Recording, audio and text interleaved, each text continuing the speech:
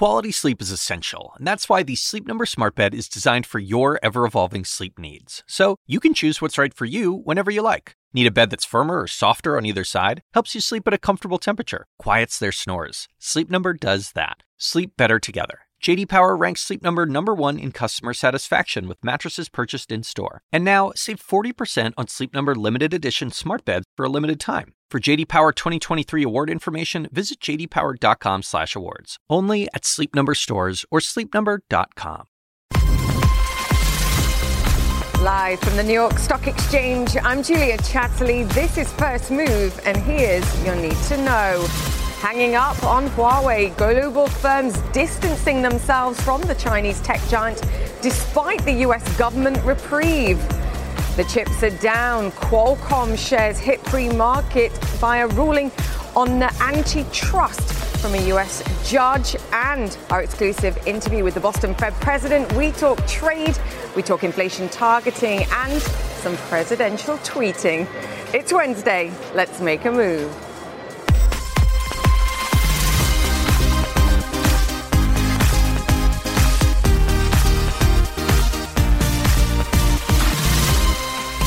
Welcome to First Move once again, and we have a jam-packed show for you. As I mentioned, more trade developments, an exclusive interview with the Federal Reserve President of Boston, of course, Eric Rosengren, and some Brexit developments, and no surprises here, not good ones. So let's get straight to it. Let me give you a look at what we're seeing for US futures at this moment. They are lower, I can tell you, following the sentiment that we've got the handover from Europe. Too important to point out, though, I think, even with what we're seeing today, that we did manage to claw back some lost ground in yesterday's trading session. The Nasdaq recouping over 1%, so that's 2/3 of the losses that we saw on Monday's decline, with the semiconductor index as well rising more than 2%. Though I have to say, and I mentioned it already, that 90-day reprieve that we got granted from the US government for Huawei yesterday, making little difference to the companies that have to decide whether to work with them in the short to medium term, especially when you've got the president reportedly weighing an expansion of his Chinese blacklist too. Now, the market's number one go-to, and therefore ours, for what the Chinese may be thinking right now, is the editor for China's Global Times. Just take a look at this tweet. The US is irrational behaviors, quote, are making Chinese policymakers wonder if Washington is in a rush to reach a trade deal.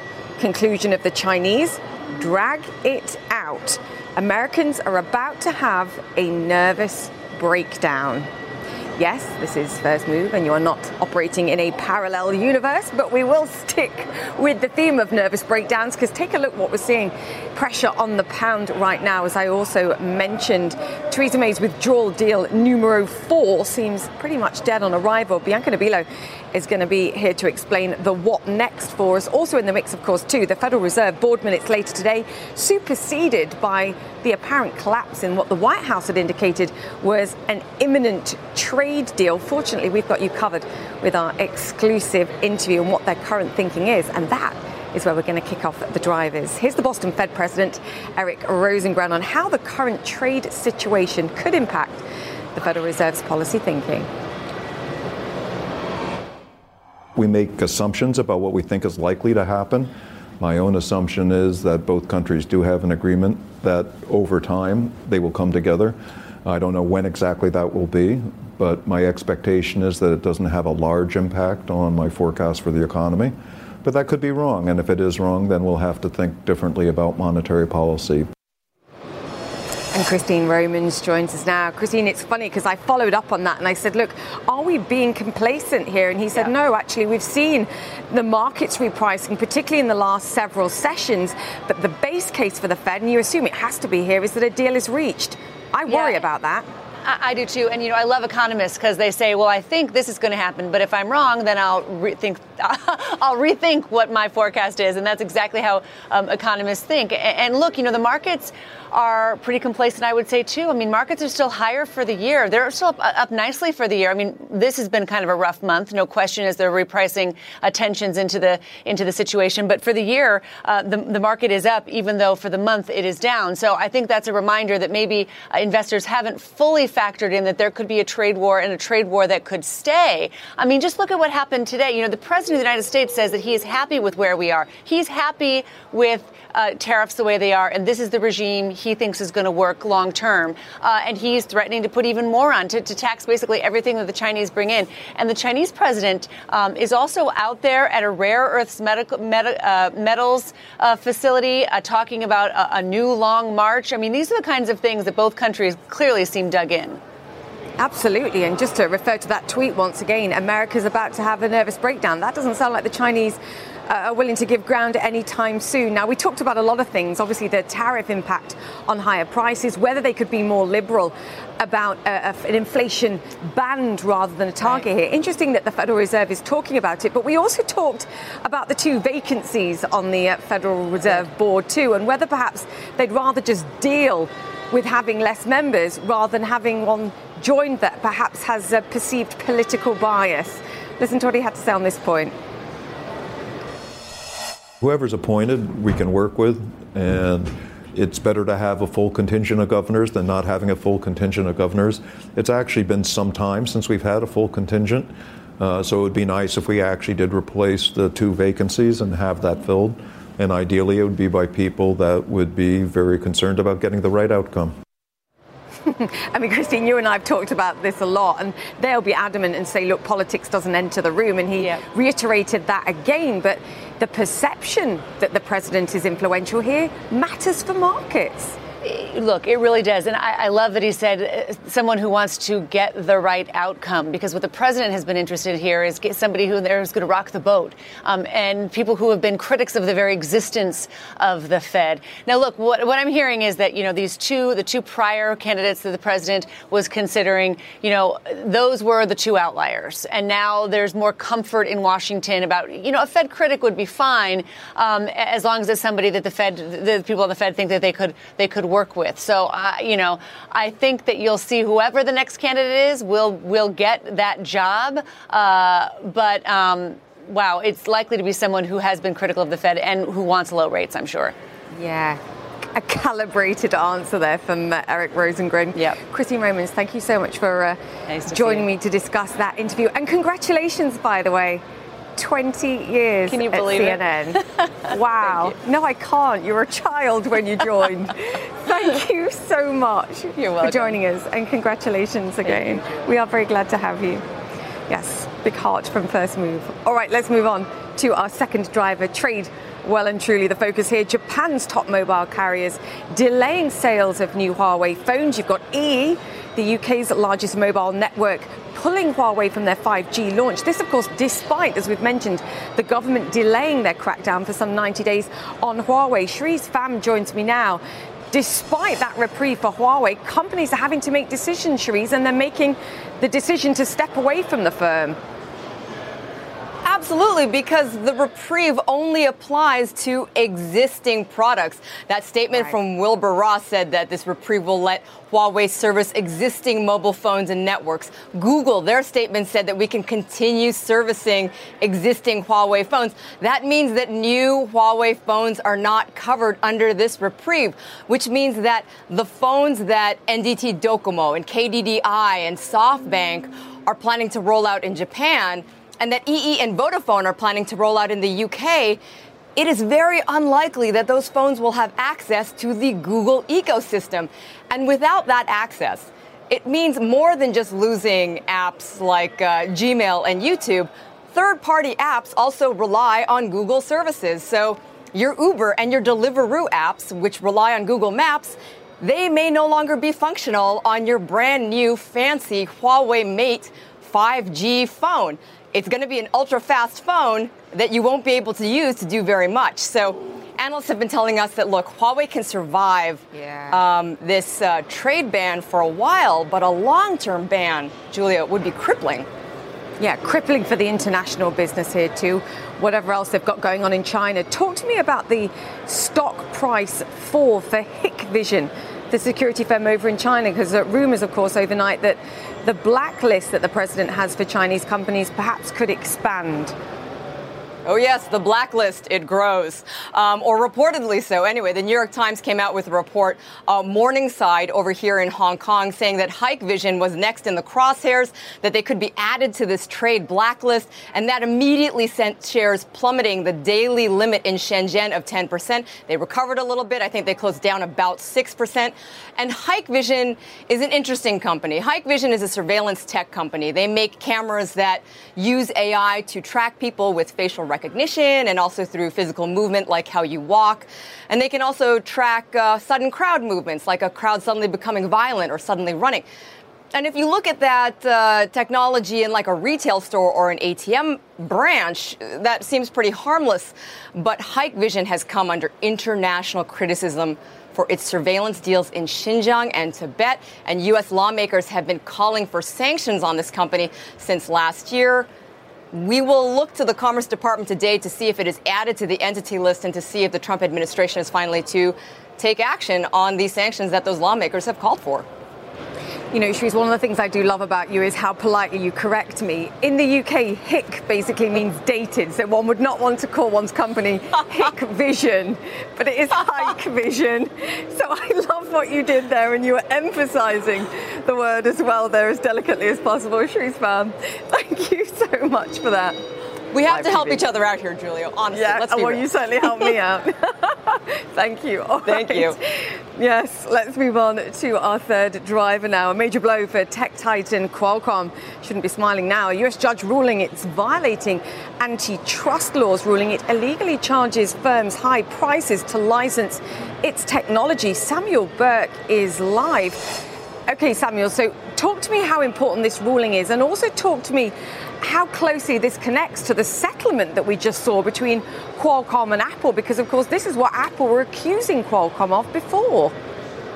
Well, no matter how you pronounce Qualcomm, it is a very tough week, if not month, and now tough year for this company. They can't get a break, not even a little bit of oxygen, it feels like. This is an incredibly important decision for Qualcomm. Certainly did not go in their favor. That's why the stock is down over 10% in pre-market right now. Essentially what this decision says is that their whole business model comes into question. Apple was always furious at them for charging so much, a percentage of the phone sales, for licensing the chips that go into their phones. And now the government has said this is a violation of antitrust laws, and they overuse their position in the market to squash their competitors.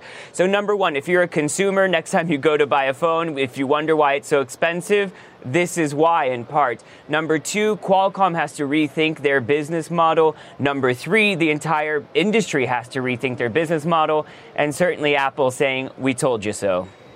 Yeah, I mean, this is quite fascinating. Clearly, Qualcomm are going to fight this once again. But to your point, this is not just about Qualcomm. This is a bigger story for the industry here, too.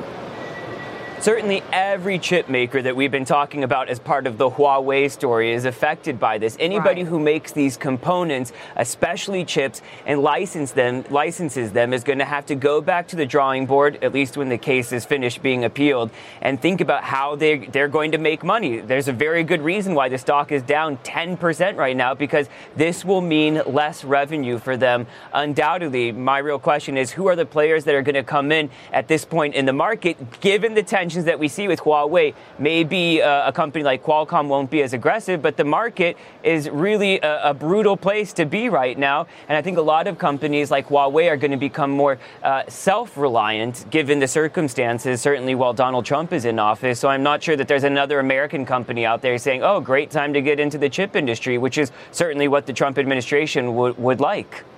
Yeah, it's such a great point. It's kind of, you're caught in all directions here, some huge challenges. We'll watch the semiconductors index once again. I was just saying it caught up some ground yesterday. Watch it again today. Samuel Burke, great points. Thank you very much for that. All right, let me bring you up to speed now with some of the other stories that we are following around the world.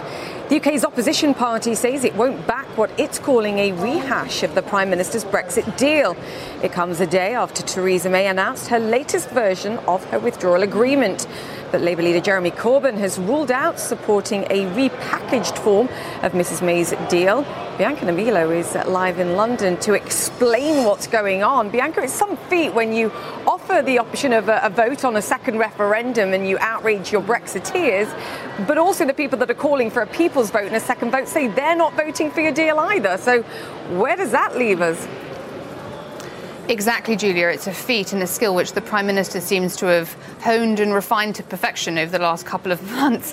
So now what we're seeing is the Prime Minister presenting the withdrawal agreement bill and managing to isolate herself further. She has aggravated and caused the Brexiteers to feel betrayed because she has a concession in there which would essentially facilitate a second referendum.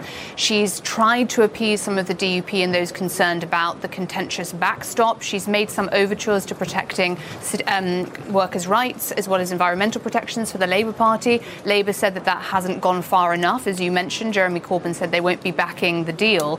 But I think it really is the outcry from the Prime Minister's own party, which is such a concern. She seems to have lost support from the last time she presented her iteration of her Brexit plan, which already wasn't sufficient to get across the line. So it looks like she's not going to be able to get anywhere with this. So inevitably, the voices pushing for the Prime Minister to leave are growing louder. She said that she is going to depart over the next couple of months. There will be a leadership contest. But if she isn't able to get this Brexit plan any further, and given that she's not pushing any other policy through the House of Commons, practically now, not just in terms of a critique on her handling, there is no point of her being there.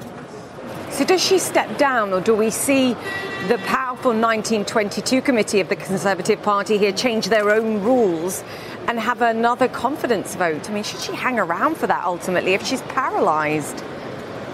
You're right to mention the 22 committee. It is powerful, and that really is where the impetus is coming from. The Prime Minister could could repeat again that she is going to step down, that she will resign, but realistically, the control of the situation is not with her. It lies with the 22 and it lies with the party. Now, parties, they're like living organisms, so they can change their own rules. There would be the possibility for members of the Conservative Party at this extraordinary meeting next month to change the rules to try and oust her sooner rather than later. The 22 committee could also do something similar. So really the question is, how desperate is the party? How soon do they feel like it's essential the Prime Minister leaves? And that will drive them to a course of action which will try and oust her as soon as possible. And the Prime Minister will just have to accept whatever she's presented with, because this can't go any further. She has shown today, we've seen the apotheosis of her compromise strategy just completely falling to pieces.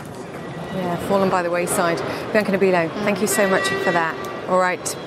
Britain's second biggest steelmaker has collapsed just a few hours ago. Emergency talks aimed at agreeing a loan from the UK government ended without agreement. British Steel is now in compulsory liquidation.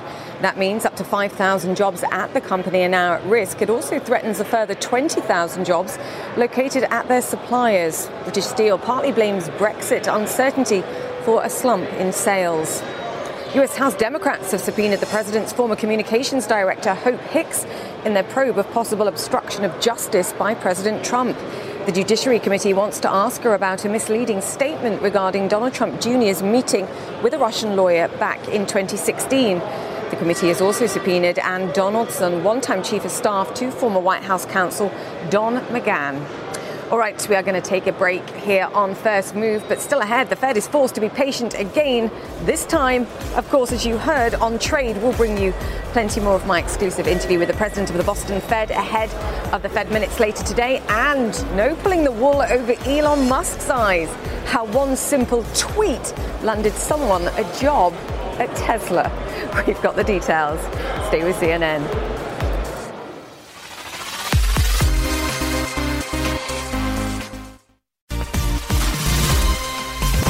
Welcome back to First Move, live from the floor of the New York Stock Exchange, where we're anticipating a weaker open for US equity markets on this Tuesday. No, it's Wednesday today. I'm losing track of days. Alan Ruskin is a global head of G10 FX strategy and a macro strategist at Deutsche Bank. Alan, it is Wednesday. We're good. Good. Okay. Talk to me about what you think with China at the moment, because we've talked over the last few sessions about how closely investors are watching the exchange rate right now between dollar and the Chinese yuan and that key 7 level. How important is that? That level has been important in the past. We've seen the Chinese defend that 7 level in the past. It's got more psychological meaning than really meaning in terms of the economics. You know, if we blew through 7 as a number from a trade standpoint, a competitiveness standpoint, it's not that important. But from a psychological standpoint, it's hugely important. So, I mean, what it would mean is if they weaken their currency, it makes their exports cheaper to offset some of the tariffs. As you said, psychologically, perhaps more for the White House than anyone else, it would be seen as a step up, an escalation in the current trade battle. How high do you think it is on the pecking order here in terms of retaliation for the Chinese? I don't think it's their first step.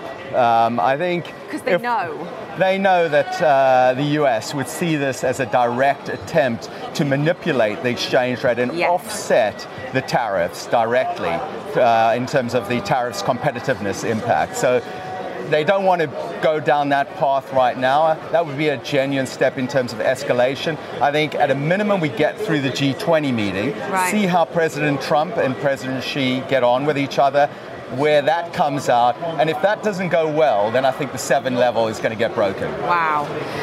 Do you think the Chinese are also propping up their equity market here? I mean, we know that there's interference and things like they set their own currency strength, they make strategic choices. What about the stock market here? Because the sort of difference between the relative pressure that we're seeing on the US markets versus the Chinese markets also feels important here, just in terms of the overall rhetoric and the mood right now. There's certainly a lot of market talk about the Chinese supporting the equity market. The equity market's trading very differently to times past, so it's certainly relatively stable. At the same time, I have to say the US market has been remarkably stable. You see the VIX at 15 and you'd say, my God, really, is there really a trade war going on here? So on both sides, I'd say it's quite quiet. I love that you mentioned that point because we spoke to Eric Rosengren of the Federal Reserve and he was like, no, investors aren't being complacent. The Fed isn't complacent here. One, that they believe ultimately a deal will happen, but given the repricing that we've seen a bit over the last several sessions, investors are aware. I'm not sure I agree with that. Yeah, I'm a little worried. I think the asymmetric risks. I think whilst the trade issues are boiling over, there's almost no chance of us making new highs on the S&P, and there's definitely a lot more chance that we have a large downside move. So there's definitely asymmetric risks in terms of price action. What about for FX markets here? I mean, we've mentioned dollar China, but what's the trade here then if you think that the risks here are very asymmetric and the risks to downside here, particularly in the stock market and to general sentiment here is so high? Yeah, so I think the way the foreign exchange market's looking at it is looking at surrogates that relate to China. Yes. Korea has been really in the frame, so the Korean won has weakened substantially. We've seen Taiwan weaken, other Asians generally on the weaker side, and then in the G10 world, the Aussie dollar, which has had a lot going on, obviously an election as well, but a lot going on there, but it's also tended to weaken as well. So anything that's tangential to China is in the mix there, and the foreign exchange markets are trading much as you would expect. What about the bond market? Because one of the tweets that's come out from effective Chinese propaganda and obviously newspapers, Twitter handles that are very close to the government here is that we could sell treasuries. Largest foreign owner of US debt, we could sell them. How credible is that? Again, not a first order of call, really. I mean, the Chinese, I think, are pragmatic. They don't want to hurt their own interests. There's no real alternatives. You've got $3 trillion of reserves, really. What else do you invest in? Exactly. So you're going to own a lot of treasuries regardless. You don't want to really disrupt global markets because it's going to feed back to your own economy as well. So I think this is really low on the totem pole in terms of actions. This is such a complex dance. Alan Ruskin, thank you so much for joining us here at the New York Stock Exchange. Right, we are counting down to the market open, as I mentioned there, and you can take a look at US futures right now. Once again, we are under pressure, though we did take back a significant proportion of the losses that we saw in Monday's trading session yesterday. So it'll be interesting to see how this session plays out, but clearly a lot of nervousness under the scenes, particularly for the technology sector. Qualcomm, of course, in the firing line too. Plenty more to come, and our exclusive interview, of course, with Eric Rosengren. Stay with CNN. You're watching First Move.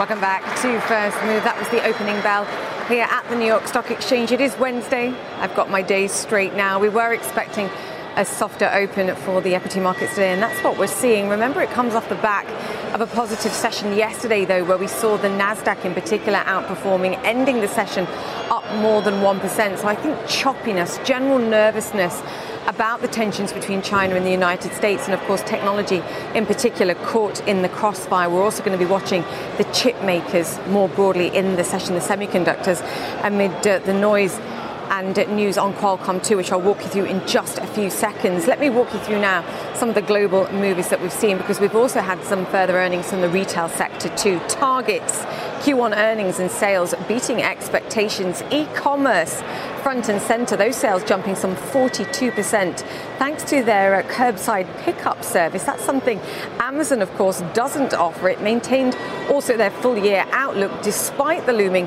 25% tariffs on apparel and footwear imports from China. Right now, Target up some 7% early on in the session. Qualcomm, as we've mentioned already in the show, a federal judge ruling the chipmaker violated antitrust laws, saying its patent licensing practices, quote, strangled competition. It comes after the US Federal Trade Commission filed the lawsuit back in 2017. The judge is ordering Qualcomm to change how it calculates royalties, also license its patents to rivals at fair prices. Qualcomm will appeal the ruling, of course. Right now, down some 9% in the session. Tesla, once again in focus. Citigroup this time cutting its price target to $191 a share. It also said there's a 40% chance that shares could collapse to $36. So that's more than an 80% reduction from where we're trading right now. Analysts citing both demand and cash flow concerns. It's more of the same. We've heard this time and time again. Morgan Stanley, if you remember, said this week its absolute bear case for Tesla is $10 a share, though admittedly its base case is much higher than that. Right now, Tesla down a further 2%. Something else, of course, that's also dropping in currency land is the British pound, edging lower in the session amid some fresh Brexit chaos. Sterling falling below that 127 mark versus the US dollar. Fresh fears that the UK could be lurching towards a messy exit from the EU. That after UK opposition party Labour said it won't back the Prime Minister's last-ditch effort to get a Brexit deal through Parliament next month. This as Theresa May faces renewed pressure from her own party. Nigel Evans is a Conservative MP and is also a Joint Executive Secretary of the party's powerful 1922 committee. And Nigel, always a pleasure to have you on First Move, even if I'm in a different location. Talk to me about the potential rule changes here for the 1922 committee. Can you succeed in forcing a second confidence vote on the Prime Minister here? Yeah, as it currently stands, the rules say that you can't contest a leader of the Conservative Party within a 12-month period after you've had a vote of confidence. Well, we've had one in December. But the meeting that's taking place today, 18 Conservative MPs will meet. We are the executive committee of the Conservative MPs, if you like. It's called the 1922 committee. And we will decide whether we want to change the rules or not. And if we decide to change the rules today, then it will take a number of MPs to write letters to the chairman of the 1922 committee, who is Sir Graham Brady. And if the threshold is reached, and at the moment the number of letters is 48, we could decide to change the number of letters that are necessary too. But however many letters will be necessary, once that's triggered, then there will be a vote of confidence in the Prime Minister. But we'll see, because we had a vote a few weeks ago and we decided rather narrowly not to change the rules. But a couple of things have happened since then. The talks between the Conservative Party and the Labour Party have broken down completely. And, of course, the Prime Minister has decided to bring forward the withdrawal agreement bill early in June. But as you've just intimated, the forecast is not looking particularly good for that, because the leader of the Labour Party has said that he's not going to support it. The Scottish nationalists aren't going to support it.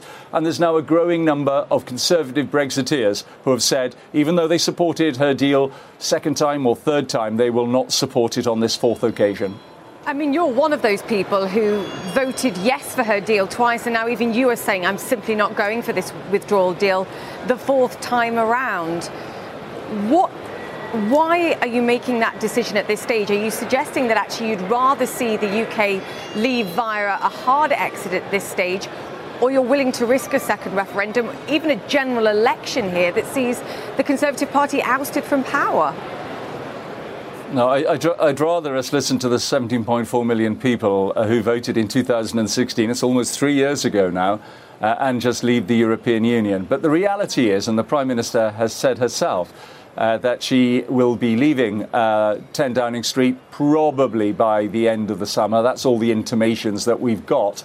And then somebody else will be taking over the leadership of the party. And the question then you've got to ask yourself is it better for the new Prime Minister to have a clean sheet completely, be able to reboot the negotiations with the European Union, because they will have had elections themselves. Those elections are taking place tomorrow.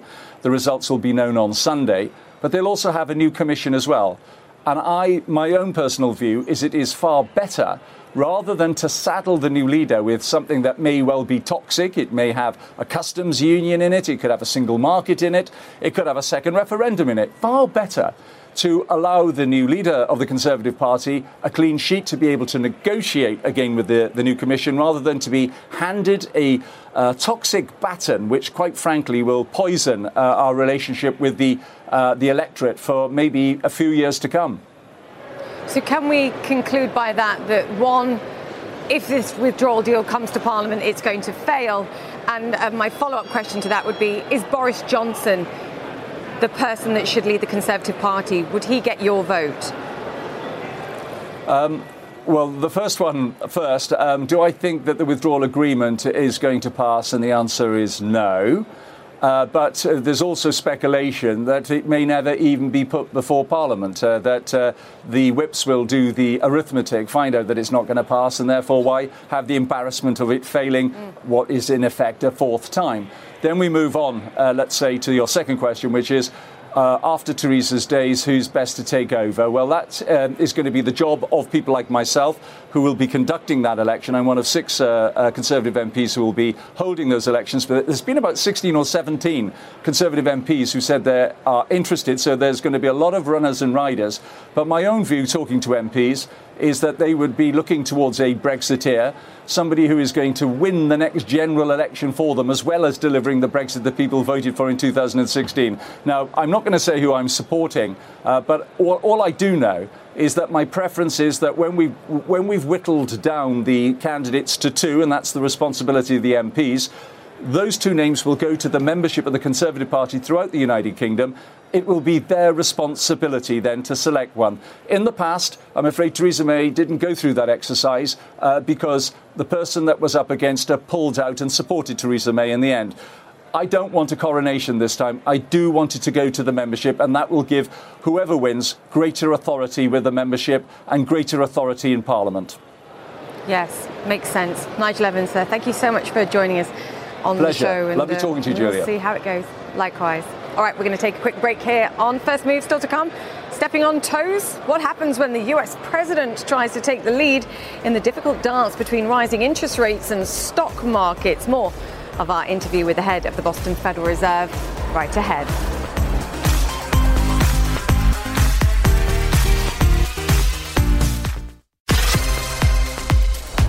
Welcome back to the chat room. Investors may be waiting for the minutes of the Federal Reserve's last meeting, where, if you remember, at that point, the White House was indicating that a US-China trade deal was swiftly approaching. There's just one problem, of course. The political landscape has shifted pretty dramatically since then, as hopes of a deal near collapsed. Fear not, we've got you covered. I sat down for an exclusive interview with Eric Rosengren, president of the Boston Federal Reserve. Here's what he had to say about that. So it's difficult because there is a lot of uncertainty about what the actual outcome will be. And it does make a difference whether first the tariffs actually do go on, and if they go on, how long they go on, and whether there's any follow-on to the next round of tariffs. So we'll have to wait and see. We make assumptions about what we think is likely to happen. My own assumption is that both countries do have an agreement that over time they will come together. I don't know when exactly that will be, but my expectation is that it doesn't have a large impact on my forecast for the economy. But that could be wrong, and if it is wrong, then we'll have to think differently about monetary policy. But both countries do have a strong incentive to try to get to an agreement. Hopefully they are able to do that over the course of this year. I mean, right now the rhetoric is flying thick and fast. Do you acknowledge that the hope or the expectation of a deal here could be complacent, whether it's the Federal Reserve or whether it's for financial markets and for investors at this moment? So I don't think anybody's complacent. You certainly see fairly large financial market movements when news comes out that people view as indicating that there may not be an agreement as quickly as others had hoped. So there's a lot of uncertainty, and uncertainty is bad for the U.S. economy as well. So we have to be concerned that the longer this goes on without some resolution, there are some costs just to having this period of waiting where we're not sure what the outcome will be. Can we be clear, because I do think there's some confusion out there, that tariffs are a tax on imports. They're a tax on businesses, US businesses, because they're paying them. And if they offset the cost to US consumers, it becomes a tax on consumers too. It's the United States that puts the cost ultimately of tariffs rather than anyone else. Tariffs are a tax on imported goods. And so that will increase the price of those imported goods, and it operates like any other tax that's specific to a certain product. It will increase the price. Now, how much the price increases depends on a variety of things, including whether you can buy other goods that are very similar, or whether suppliers are able to produce goods in a non-tariff country. But the one thing that it does do is it raises prices. You mentioned the impact that it has on the US economy. Do you see this at the Federal Reserve right now as the biggest risk to the economic outlook? I would certainly say it's one of the biggest risks, that tariffs have potential to slow down the economy very significantly, not only here but abroad as well. What about where we lie now, today, for the US economy versus where we were at the beginning of the year? Because there was a real fear factor into the back end of last year that we were going to see a material slowing, and actually the data hasn't shown that. Yeah, the economy is actually in a better place than many people expected we would be at this time. In particular, the first quarter growth was higher than people were expecting. The rest of the world's turned out to be a little stronger than people were expecting, both in Europe and China. So I think that's a positive sign as well. The consumer confidence seems to have come back, and the stock market has recovered substantially, even though it's come down a bit in the last 2 weeks. It's substantially higher than it was at the end of the fourth quarter. So all those are significant signs of a positive outcome for the U.S. economy. And I think if you took tariffs off and didn't have to worry about tariffs, we'd have a pretty strong underlying economy. And my expectation is, as long as we come up with some kind of an agreement over the course of this year, that underlying strength of the economy will prevail. Unmoved by market moves, Donald Trump may be firmly focused on the relationship between stock prices and changes in interest rates. But the head of the Boston Federal Reserve says they watch markets closely, but it's all about the economic impact. Here's what he told me. So we have to think about financial market conditions, but we shouldn't be driven by financial market conditions. So small changes in the stock market that don't affect inflation or unemployment shouldn't be something that we get particularly concerned about. If the stock market declines enough that we're worried about consumption and investment going down significantly, then that's a financial market condition that we should react to, not because the stock price is lower, but because we're worried about the economic outcomes more broadly. Sometimes I think the markets forget that our goal is not to set a stock price. It is to get our inflation and unemployment consistent with what our mandates are by Congress, so that we will react if it's a very negative shock, and we should, because that's an indication that more than likely the economy will slow down. Is that what happened in December? Is that what led to the patient stance? Because you looked at the sheer fall that we saw, the tightening of financial conditions, because it wasn't just about stock markets, and when actually there's big spillover effects potentially here. I think there was a risk that if we didn't take some action, that the spillover effects would be more significant than were acceptable at that time. So I think the pivot that occurred around the end of the year is completely appropriate. And I think it is good news that the economy is on much more solid footing. There's still plenty of challenges for the economy, so I think we have to think about it at each situation. I think monetary policy is appropriate right now. But we're going to be watching what happens with trade. We're going to be watching what happens in financial markets more generally. And we'll have to just see over time how the data comes in. But the message to investors is don't get complacent, because it always comes down to the economy, not about the magnitude of moves in the market. That's correct. I mean, we think about financial market conditions. We certainly think about if stock prices go down enough that businesses don't want to invest and consumers become much more worried about whether they want to spend. There are quite a few economic studies that have highlighted that consumers tend to be more focused on stock markets. It's a little bit more visible. You see it day in and day out. You can see it on news shows such as this one, what's happening in the stock market. Try not to be alarmist. So I think consumers are quite aware of what's happening to the stock market, but the market can move 1 or 2%. That certainly doesn't affect consumers' decisions. It doesn't affect firms' decisions. What about politics at this moment? Because I know you've been adamant and you've said, look, politics does not enter that room when the Federal Reserve makes a policy decision. But we do have a president here in the United States that, let's call it, encourages the concept of lower rates. We do what's appropriate. So politics does not enter the room. The discussion is pretty technical when we talk about monetary policy. So there's very little political discussion that occurs at the Federal Reserve, and I think that is appropriate. You want a Federal Reserve that's politically independent. But I think we're working very hard to try to communicate much more clearly what we're doing and why we're doing it.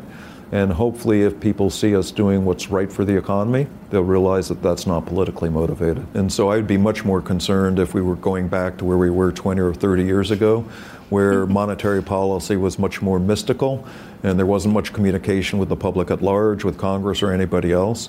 I think having a transparent Fed is exactly where we should be. And even if it causes some volatility in the short run, understanding why we make decisions that we make is an important component of the process. Still to come in that interview, should the Fed stick to that 2% inflation target or be more flexible and give themselves room to ease up on rate hikes? That discussion next.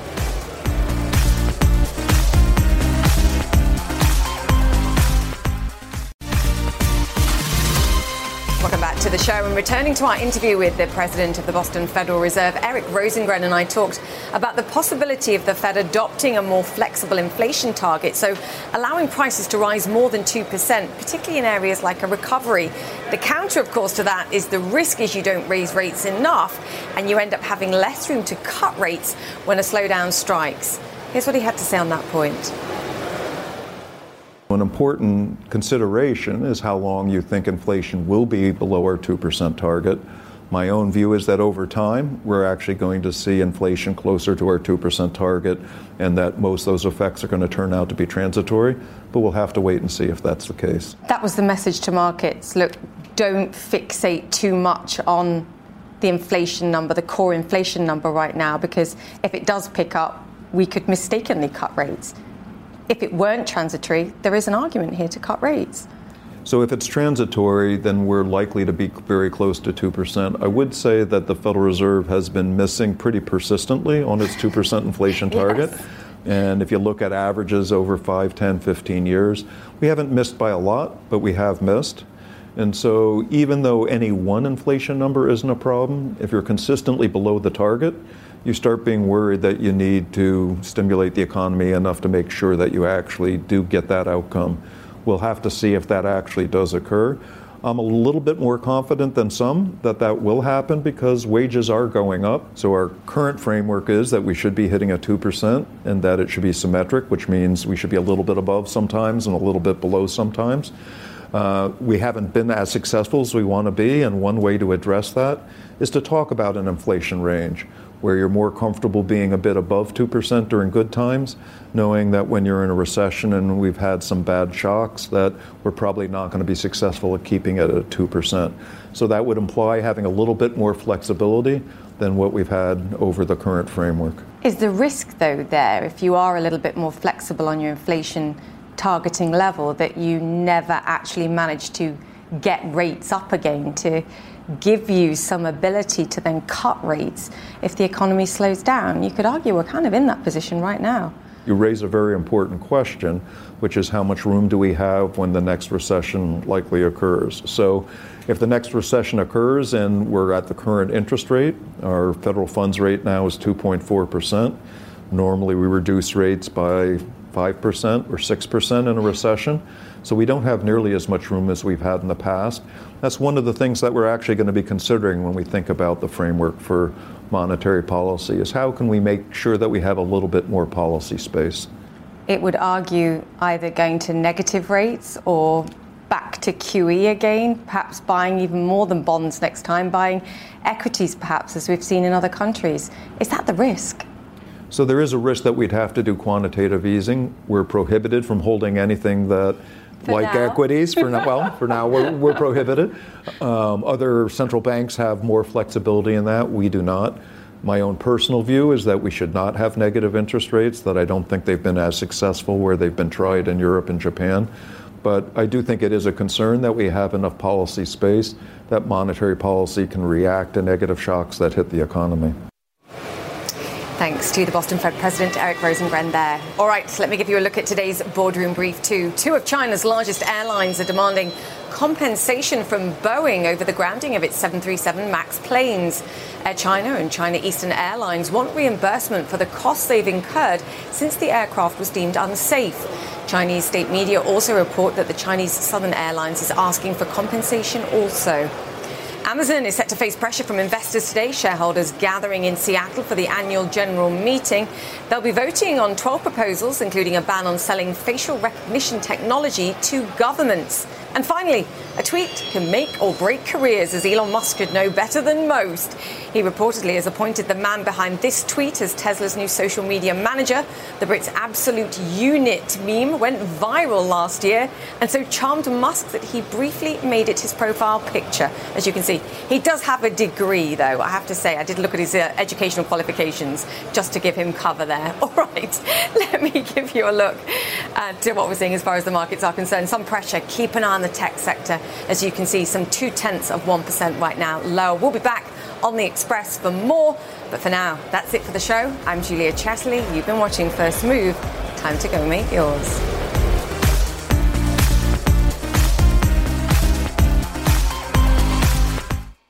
When you work next level.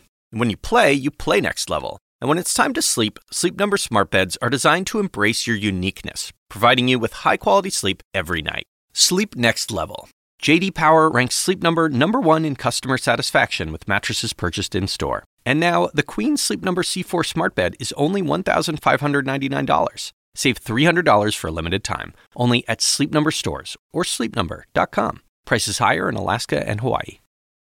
Quality sleep is essential, and that's why the Sleep Number smart bed is designed for your ever-evolving sleep needs. So you can choose what's right for you whenever you like. Need a bed that's firmer or softer on either side? Helps you sleep at a comfortable temperature. Quiets their snores. Sleep Number does that. Sleep better together. J.D. Power ranks Sleep Number #1 in customer satisfaction with mattresses purchased in-store. And now, save 40% on Sleep Number limited edition smart beds for a limited time. For J.D. Power 2023 award information, visit jdpower.com/awards. Only at Sleep Number stores or sleepnumber.com.